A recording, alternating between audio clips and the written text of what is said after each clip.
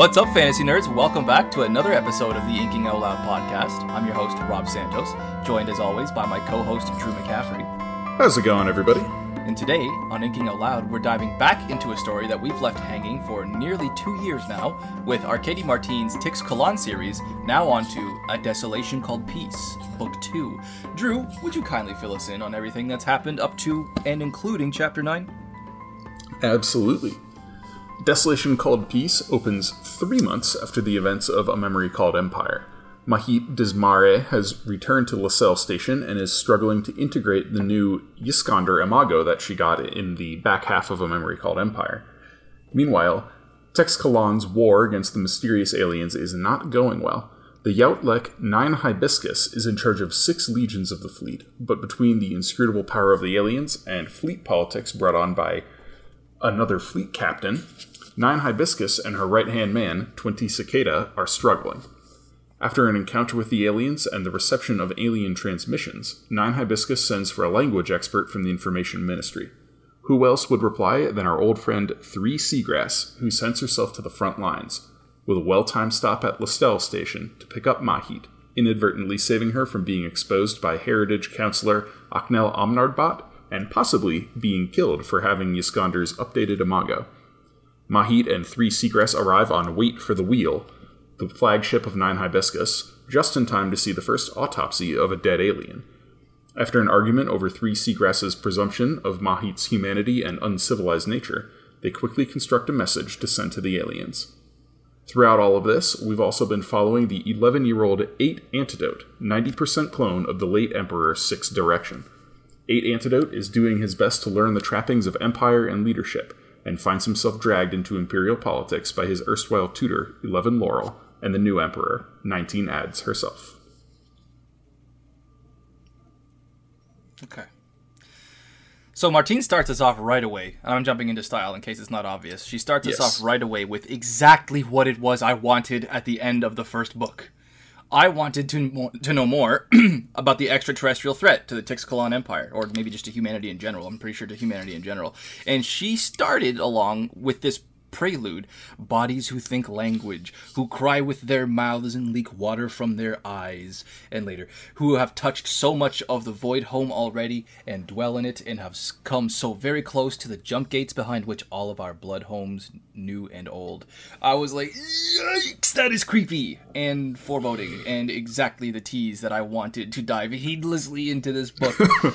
So, and oh my god, at the end of chapter 1, with the fight to save their pilots, and like having to mercifully fire upon their own soldiers over the agonized screaming and nonsensical shrieking, I was like, wow, that's how you begin a book, ladies and gentlemen. Yeah. That prelude was art. Something, yes. It was incredible. I had a very similar reaction to you when I read those opening pages, where I was like, yeah, this author is not resting on her laurels. She wrote a hell of a book, won a whole bunch of awards for it, and now she is setting out to exceed herself with this one. And it's just exactly what I was looking for. You know, her prose is just as good, if not better, than it was in A Memory Called Empire. The things that I loved, the thematic, stylistic things that I loved about A Memory Called Empire are still here. We still have these moments of that Tix-Kalanli culture around narrative and story, and even more so than in the first book. Here it's shown in stark contrast to the stationer culture, and it was highlighted. I mean, I was like, I had the biggest grin on my face when, at the very end of chapter 9, when Mahit is trying to distract herself with, like, the graphic novel. Yeah. And, and it was just, it was so good. You know, I gotta find this line again.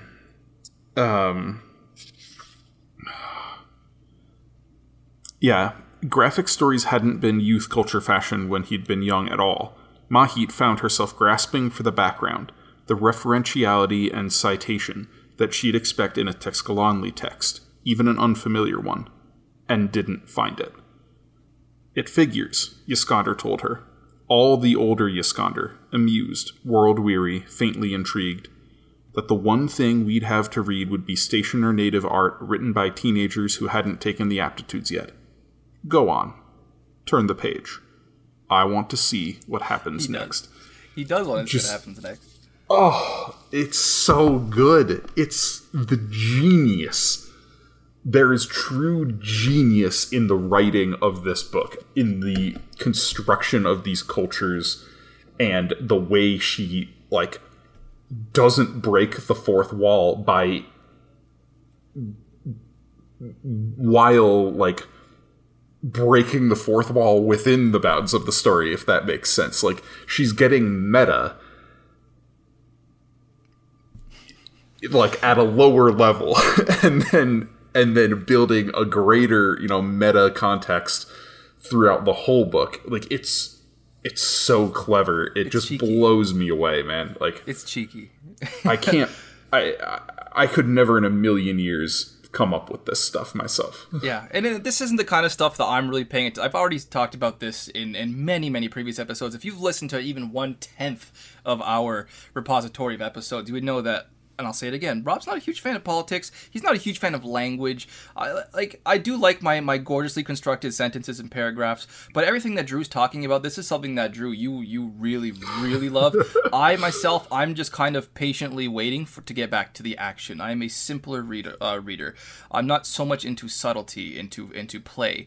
And so there's a lot of back and forth, though, I found. And I can't remember if this is the case in A Memory Called Empire. Drew, correct me if you do remember, but there's a lot of back and forth within the chapters in this, like point of view switching constantly back and forth, so that if you're getting something that you don't entirely like, you do switch characters pretty soon, and you get back into the head of someone like Nine Hibiscus, who for me is somebody who I cannot wait to get back to, because with Nine Hibiscus is all of the mystery and all of the horror and all of the alien existential threat. And so there's a lot for everybody, is what I'm gathering here. I didn't notice a whole lot of what you're talking about, but there's still a lot for the horror and for the mystery and for what I like, and we're switching back and forth between viewpoints within a chapter pretty regularly. It's not even really like that we're getting a really long scene from one and then a short scene from other. They're pretty evenly interspaced, and it's working for me in a way that wasn't quite working in a Memory Called Empire. Yeah, I had a note to talk about this. The point of view usage in this book is substantially different from A Memory Called Empire, where it was largely driven by Mahit. We got a few other points of view seeded here and there, but there wasn't this, like, structural backbone of give and take, where in this one we have 4 major point of view characters. We have 9 Hibiscus, we have 3 Seagrass, we have Mahit, and we have 8 Antidote.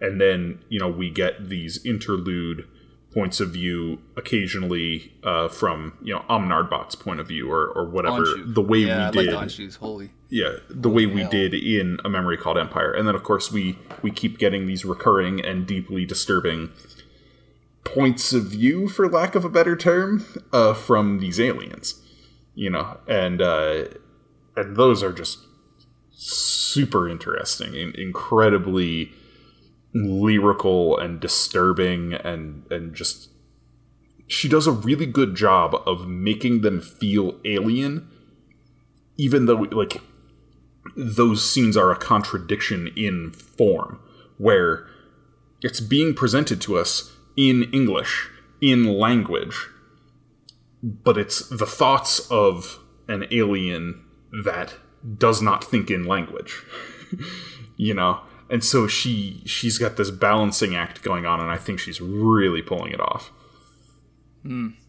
Yeah, the balance is there. It's definitely there.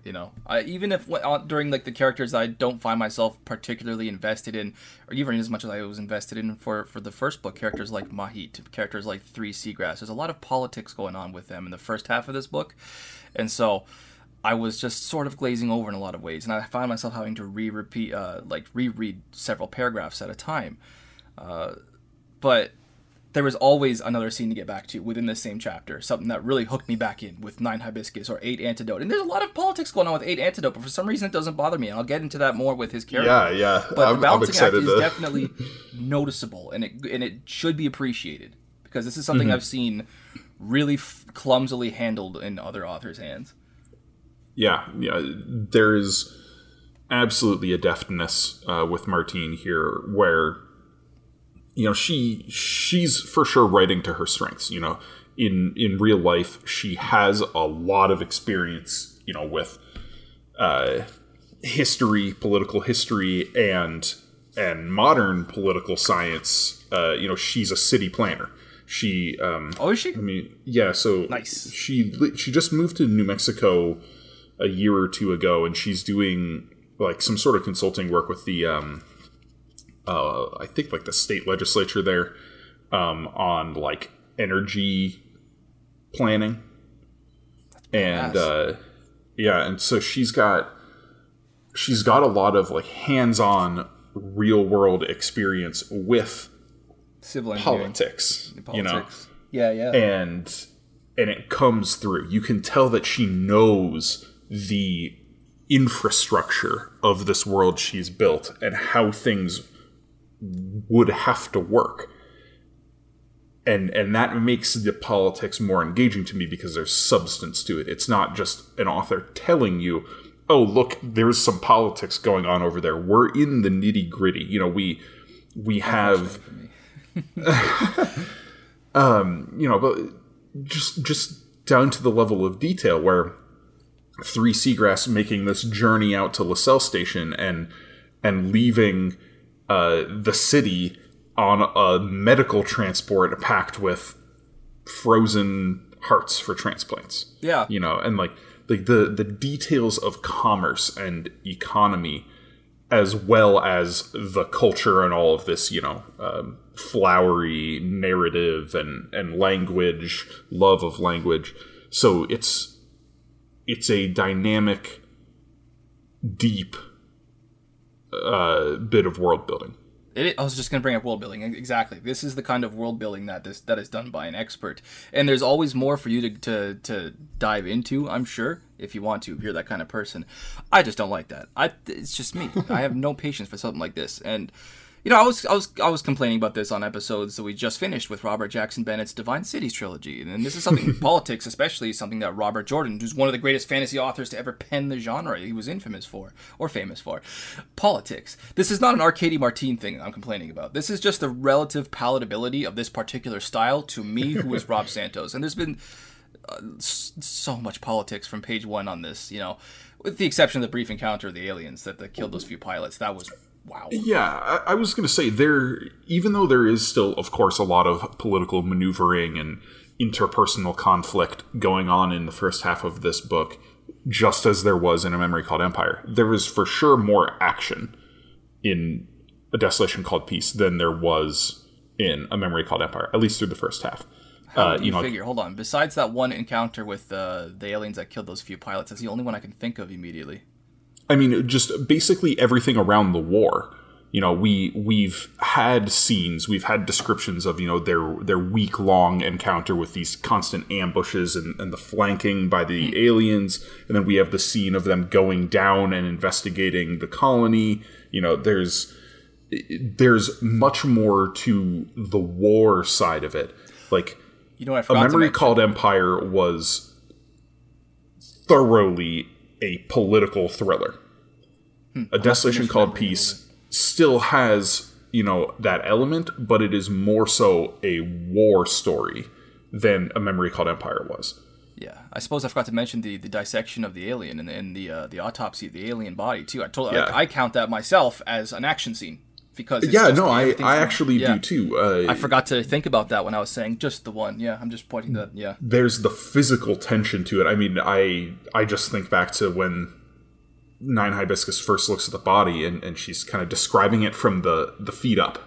She talks about the limbs first and talks about the stocky legs, and then the torso, and then gets to neck. This horrific elongated neck. And I was like, ooh, yeah. That's the good stuff. Yeah. Yeah. and I hated that. I hated and loved. I hated to love and I loved to hate that little detail we got about this being the neck of a scavenger, and that's like what they would have evolved as, or at least their pre-sentient ancestors would have evolved as scavengers. And I was like, ooh, no, it's just so creepy. Get it away. But that's what I like. She's so good at this. She's so good at what I like that even everything that I don't like, I can still say, hey, there's others that like that. What I like in here, she is still good at that as well. She's really knocking it out of the park so far with the first half. I'm not going to say the whole book is going to be fantastic, but we'll see. My last style point is kind of on the pacing aspect, and again, I'm going to compare back to the first book. Granted, I didn't have time to reread A Memory Called Empire, but my memory of it was that the first half I enjoyed, but it wasn't very quick. It wasn't fast-paced at all. And here, I wouldn't say this is fast-paced, but it does move at a pretty good clip. And I think a big part of that is because there's actual physical movement, the way there wasn't in A Memory Called Empire, where the first half of that book was about Mahit putting down her roots in Six Kalan and learning how to live in this one place.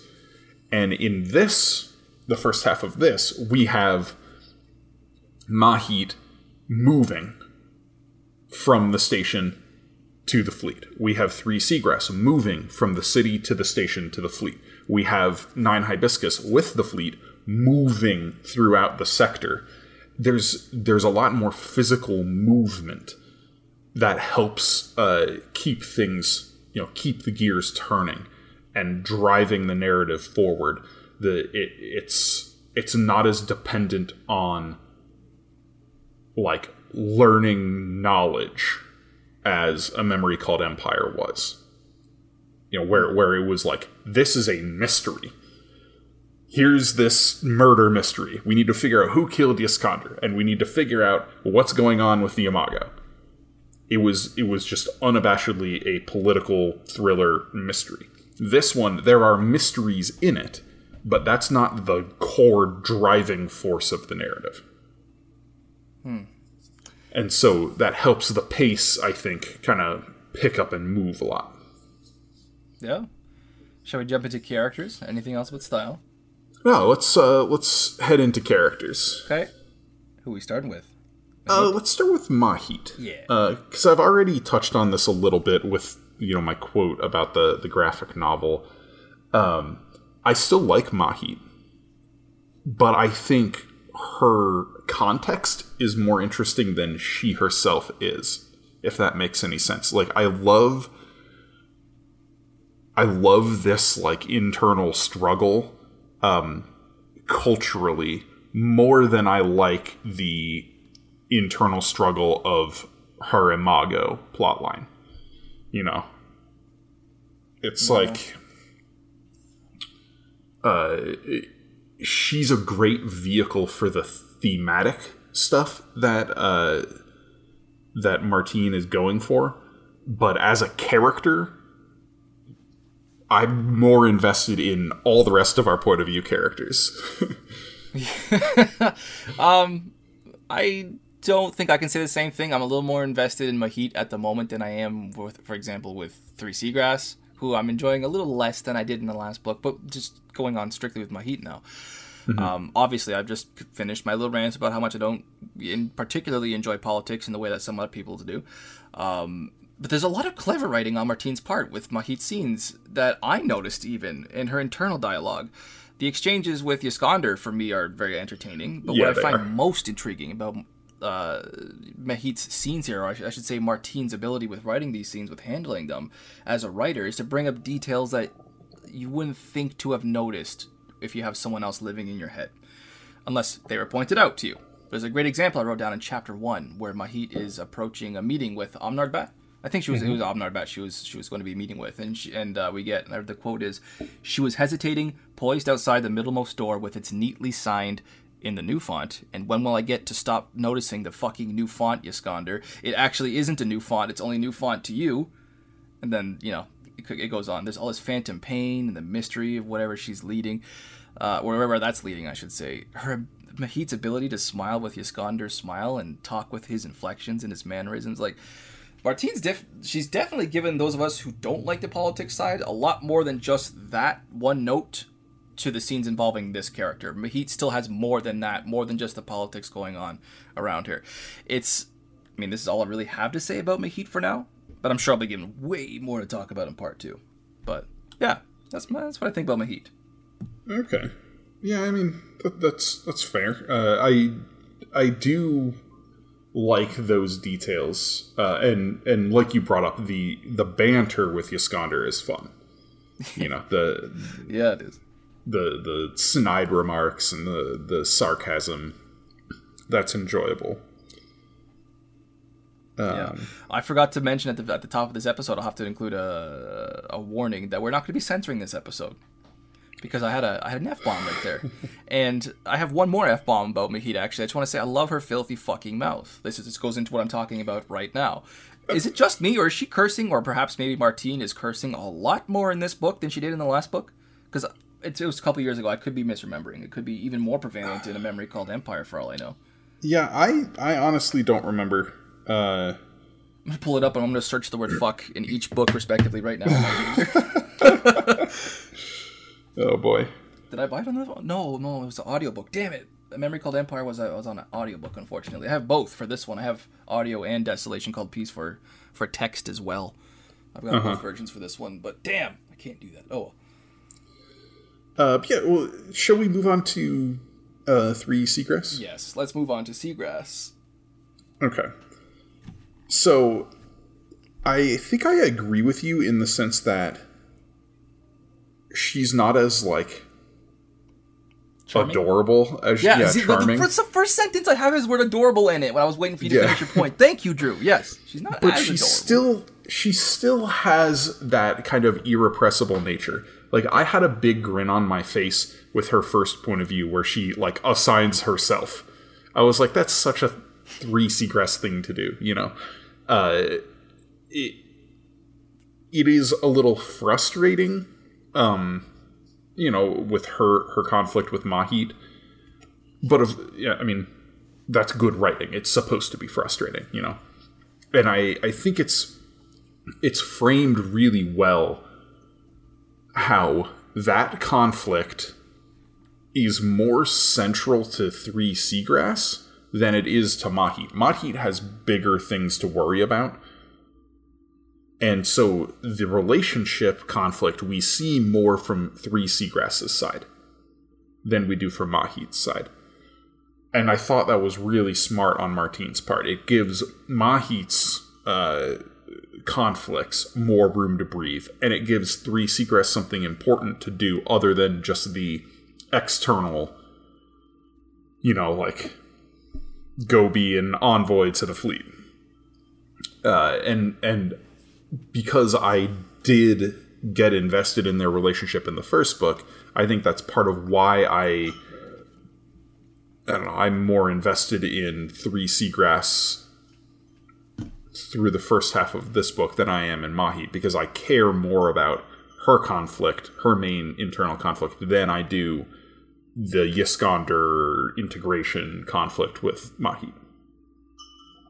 Yeah, you just very briefly talked about that conflict that she and Mahit had nearing the end of this week's subject reading. And at first, to me, it felt forced, the entire conflict. I was like, does this have to happen here where they're in the middle of doing this? This doesn't really feel like the right place to put it. But then I considered what would have happened, like where it would have happened otherwise, this conflict that was obviously going to need to happen. I mean, it was in the wrong place here when they're dissecting and deciphering the alien language and whatnot.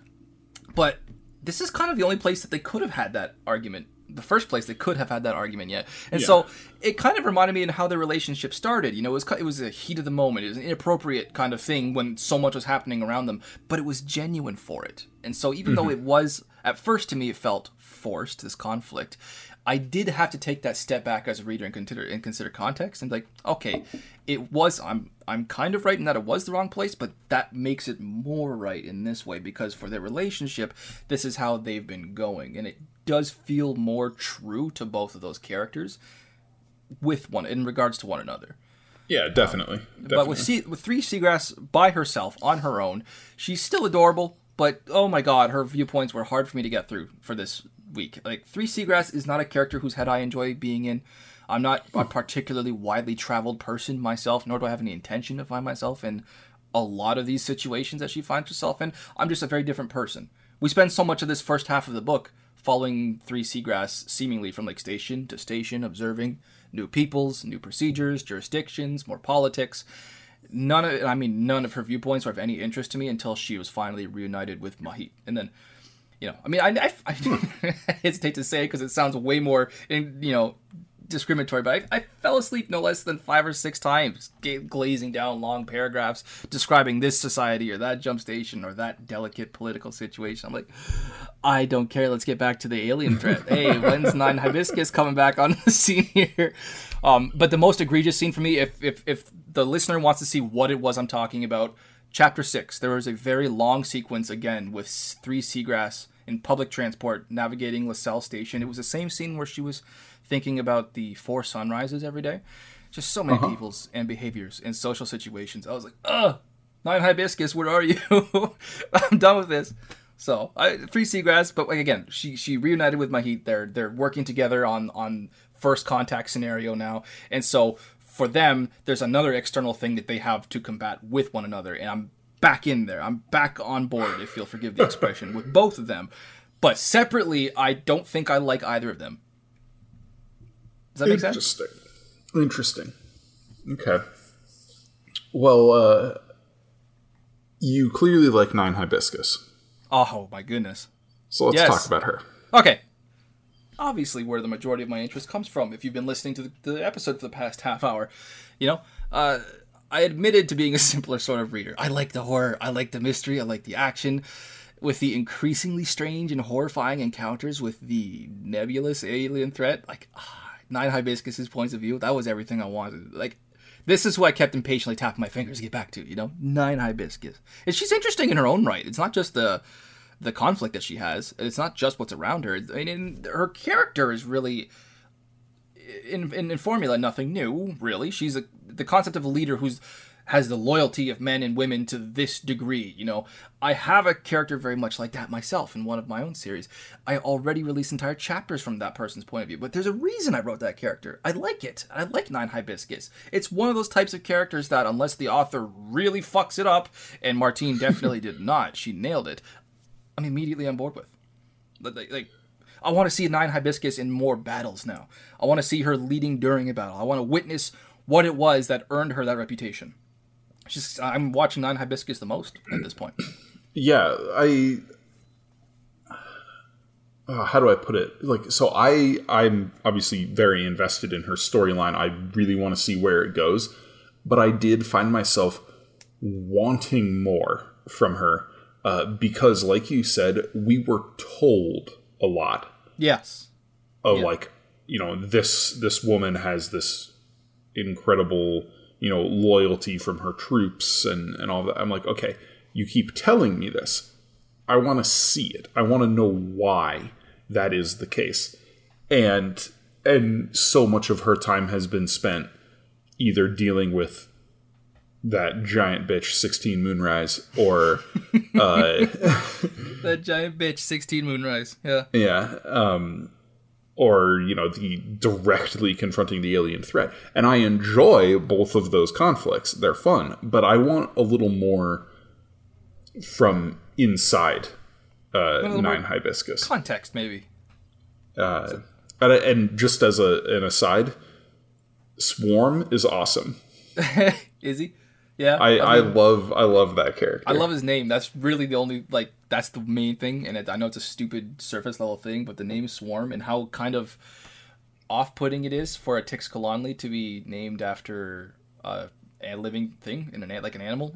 Mm-hmm. Even Seagrass noticed it. She's like, does an insect technically, it totally counts as an animal. It's a little inappropriate, that name, isn't it? But I like it. I like that they're separately noticing these things. Swarm, you're right. Swarm is another character that deserves more context, I think. Oh, yeah. Yeah. I'm done with trying Hibiscus for now. Sorry, I'm trying to restrain myself because I have read this whole book before. Oh, that's right. What am I saying? Yeah. Oh, that's right. You have. You were so adamant to get to it.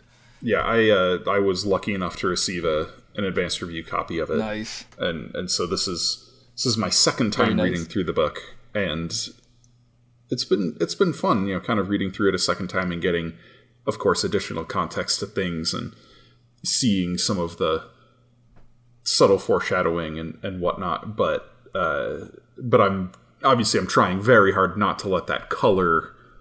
I'm trying to express my thoughts from just the first half from the first time I read it when I didn't know where it was going. You're trying to rewind time a little bit and encapsulate what you thought coming out of that first half. Yeah. Exactly, I can see that. I've had to obviously do that a few times with books on this podcast too. Yeah. I'm done with 9 Hibiscus. My only other character with 8 points on it, it's very short, is 8 Antidote. Anything else? Yeah, we gotta talk 8 Antidote here. Yeah. Okay. Well, so just pure baseline. Do you like 8 Antidote as a person or as a character? As a character. Yes. Yeah. I'm both are a huge fan. Yeah. I was super surprised. When I started reading this book and I got a point of view and I was like, wait a second, are we gonna, is he gonna be a big character? Heck yeah. Because I remember being, creeped out by him almost in A Memory Called Empire. That he seemed more than just, a child. That he was too in control of himself and his surroundings. That scene in the gardens with Mahit. Yeah, I always figured he had maybe a social disorder of some sort. And the creep factor has fallen away now that I'm in his head. He's much more how do you put it? He's precocious. And he's sympathetic. And I think it was a really clever thing for Martine in a book about war with all of these adults, right? This is an adult science fiction story. And then having a child be a main point of view character and be childlike. I found myself in a couple of scenes falling into a little bit of a trap with him, trying to draw parallels to characters like Ender and Bean. These child geniuses who really, for the most part, if you read Ender's Game, if you read Ender's Shadow, they're children, but they act like adults. 8 Antidote is a child who acts and thinks like a child, but is undoubtedly talented and is prepared to think, to try to become an adult from an earlier age. And so it's not quite the same as he's an uber genius and he's the smartest person in the world. He's not Bean. But there's just enough of that talent. There's just enough of that intelligence there with him to make him really compelling to me. Oh, yeah. Yeah, 8 Antidote is... as much as I hate politics, and I've been talking about how much I hate politics, and I won't shut up about how much I hate politics, I'm really liking 8 Antidote's scenes. And I think it's about the character himself. Too often we're reading in fantasy or sci-fi from the point of view of a young inheritor or a future inheritor of an empire. But the narrative then seems to be about them struggling to gain respect, coming to age and wanting to be taken seriously, trying to find secrets that are being hidden from them by all the adults, the last smidges of secrets there that are left to be uncovered. And there's a bit of that to 8 Antidote, there has to be. But I love that he's testing boundaries. He's embracing his obvious likeness to Sixth Direction. He's using that. He's walking into tactical or strategical planning with 3 Azimuth. In Central Strategy 2, the entire scene in Central Strategy 2 when he's meeting there for like that's so painted brilliantly. I love the futuristic aesthetic. I love the interpretation of war in space. You were just talking about Ender's Game. This is some Ender's Game level stuff. It was really cool, and this is all with 8 Antidote. But it still doesn't take away how much I like that character on his own. It struck that chord with the geeky teenage boy that still lives inside of me there. And there's a few of Martine's particular similes that I really liked with 8 Antidote's point of view. There's one that I wrote down. 8 Antidote looks at the world through the eyes of a child poet. There's no denying that. Here the tunnel narrowed, dipped left. It smelled of petrichor, rain in the underneath parts of flowers. The underneath parts of flowers. Aesthetically, it sounds so awkward, but it's gorgeous. Why is it gorgeous? And it's I do like seeing 8 Antidote's name precede a chapter. I do like it. So I'm done with my character notes, and I hope you are too, because you said something there that ties directly into my main miscellaneous thought. Okay, hit me. And you said that 8 Antidote is testing boundaries. Yes. Boundaries. Borders.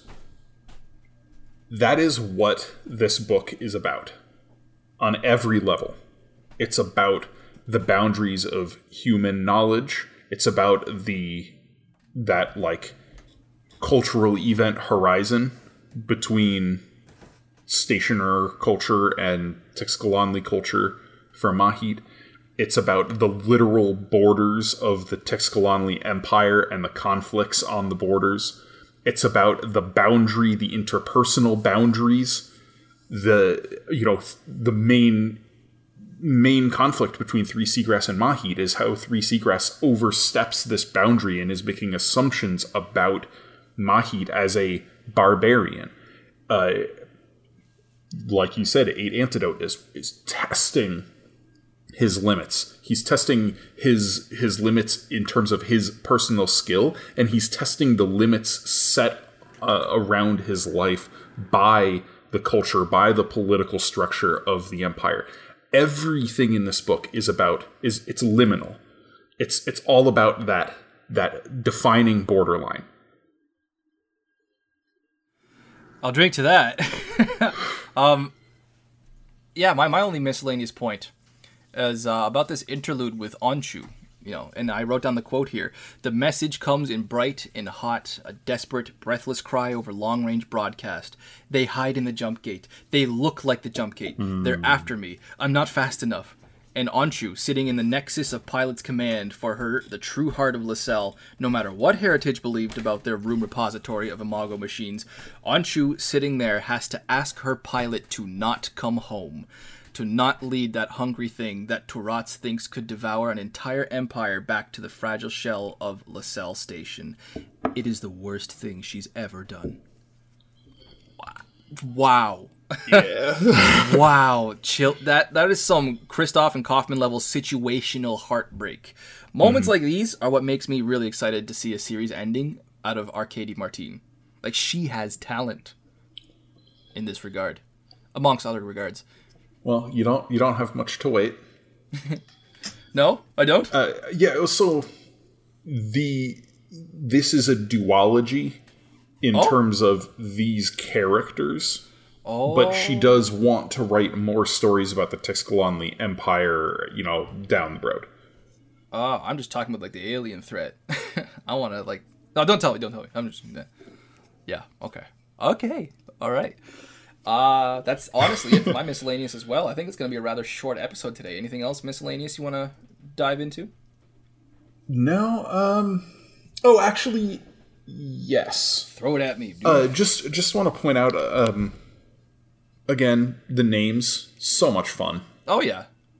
We got to come up with Tixkolanli names for ourselves. I was about to say it. I have spent, since we first read A Memory Called Empire, I've spent that entire time trying to think of what my name would be. And I haven't quite settled on something. I know my number would be 9. Ooh. I wanted to go something like a little inappropriate, something like 27. Ooh. You know, getting spicy there, Rob. I am getting a little spicy on the Inking Out Loud podcast. Yeah, maybe we'll have to.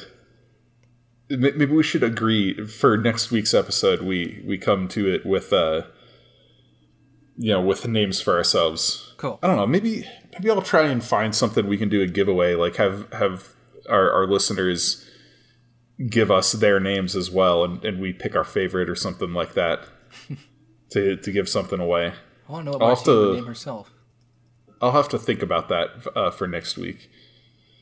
But cool. But yeah, and then my last kind of miscellaneous point is just I think the supporting cast in this book is much, much stronger than it was in A Memory Called Empire. 12 Azalea was a good character, but he was the only one who really stood out to me. Other than, like the principal characters. Yeah. Mahit, 3 Seagrass, 19 ads. And I wish I could say 1 lightning, but we got almost nothing out of 1 lightning. No, and he's old news now. Yeah, exactly. But here, like I said, Swarm, 20 Cicada, awesome. Yeah. 3 Azimuth, big fan. Really? Yeah, she's really entertaining. Even just from the first is 3 Azimuth scene. The one that ruffled his hair? Yes. Okay, yeah, I'm totally on board. All right, yeah. There's and honestly, like 16 Moonrise. I called her a bitch because she's. You called her a gigantic bitch. Yeah. But she's a good character. It's a good character to elicit that kind of feeling. Out of a reader, and so. Good. I'm really impressed with the supporting cast in this book. Same. I can agree with that. Yeah. All right, dude. Are we ready for the final draft already? I think I am. Sweet. And hey, I mean, I'm as ready as I've ever been because once again, I'm just drinking water. Hey, what's up, everybody? Like 7 days without drinking any alcohol. I'm still going. I'm going to hit that 3 months at least. Hell yeah. Just water. Just some good old dihydrogen monoxide, as I can tell you now that I'm in chemistry class. A polar molecule. Mm. Well, once again, I've stepped up my game to drink for you. Thank you. You're drinking and I am drinking a beer from Weldworks Brewing Company in collaboration with Moxa Brewing Company. Moxa? Haven't heard of that one yet. I don't think. Yeah, they're another well-regarded craft brewery known for their barrel aging program, and this is a bourbon barrel-aged imperial stout, aged for 21 months in and blended from a variety of 5 to 10-year-old bourbon barrels. It's darn good. I was really excited when they announced this beer. I was like, I think they could do something really good here. There are no adjuncts. It's just beer and barrel. And despite that, obviously tons of bourbon, tons of that wood coming through, but there's like an almost s'mores quality, like milk chocolate marshmallow kind of like. It doesn't taste like milk chocolate marshmallows, but there's that. It approaches that, if that makes sense. Like when I smell it, when I take a sip and kind of let it sit in my mouth. There's the suggestion of. That's what it makes me think of, and I really, really enjoy it. And as is appropriate, not only for this beer being a collaboration between two breweries, but appropriate for some of the themes in the first half of this book. This beer is called Symphonize. Symphonize? Symphonize. Ooh. Now, I'm not going to lie. After you went on your rant about boundaries about 10 minutes ago, I actually trust me. Specifically said, if anyone goes back and listen, they hear me say, I'll drink to that. That's because in that moment I was going, this is going to be Drew's final draft, isn't it? I looked. Unfortunately, I didn't have anything that was really good for that, but I did think of it, and I did some poking around. Yeah. I heard boundaries come out of your mouth like 12 times, and I was like, this is it. I'm going to nail it this time. I wish.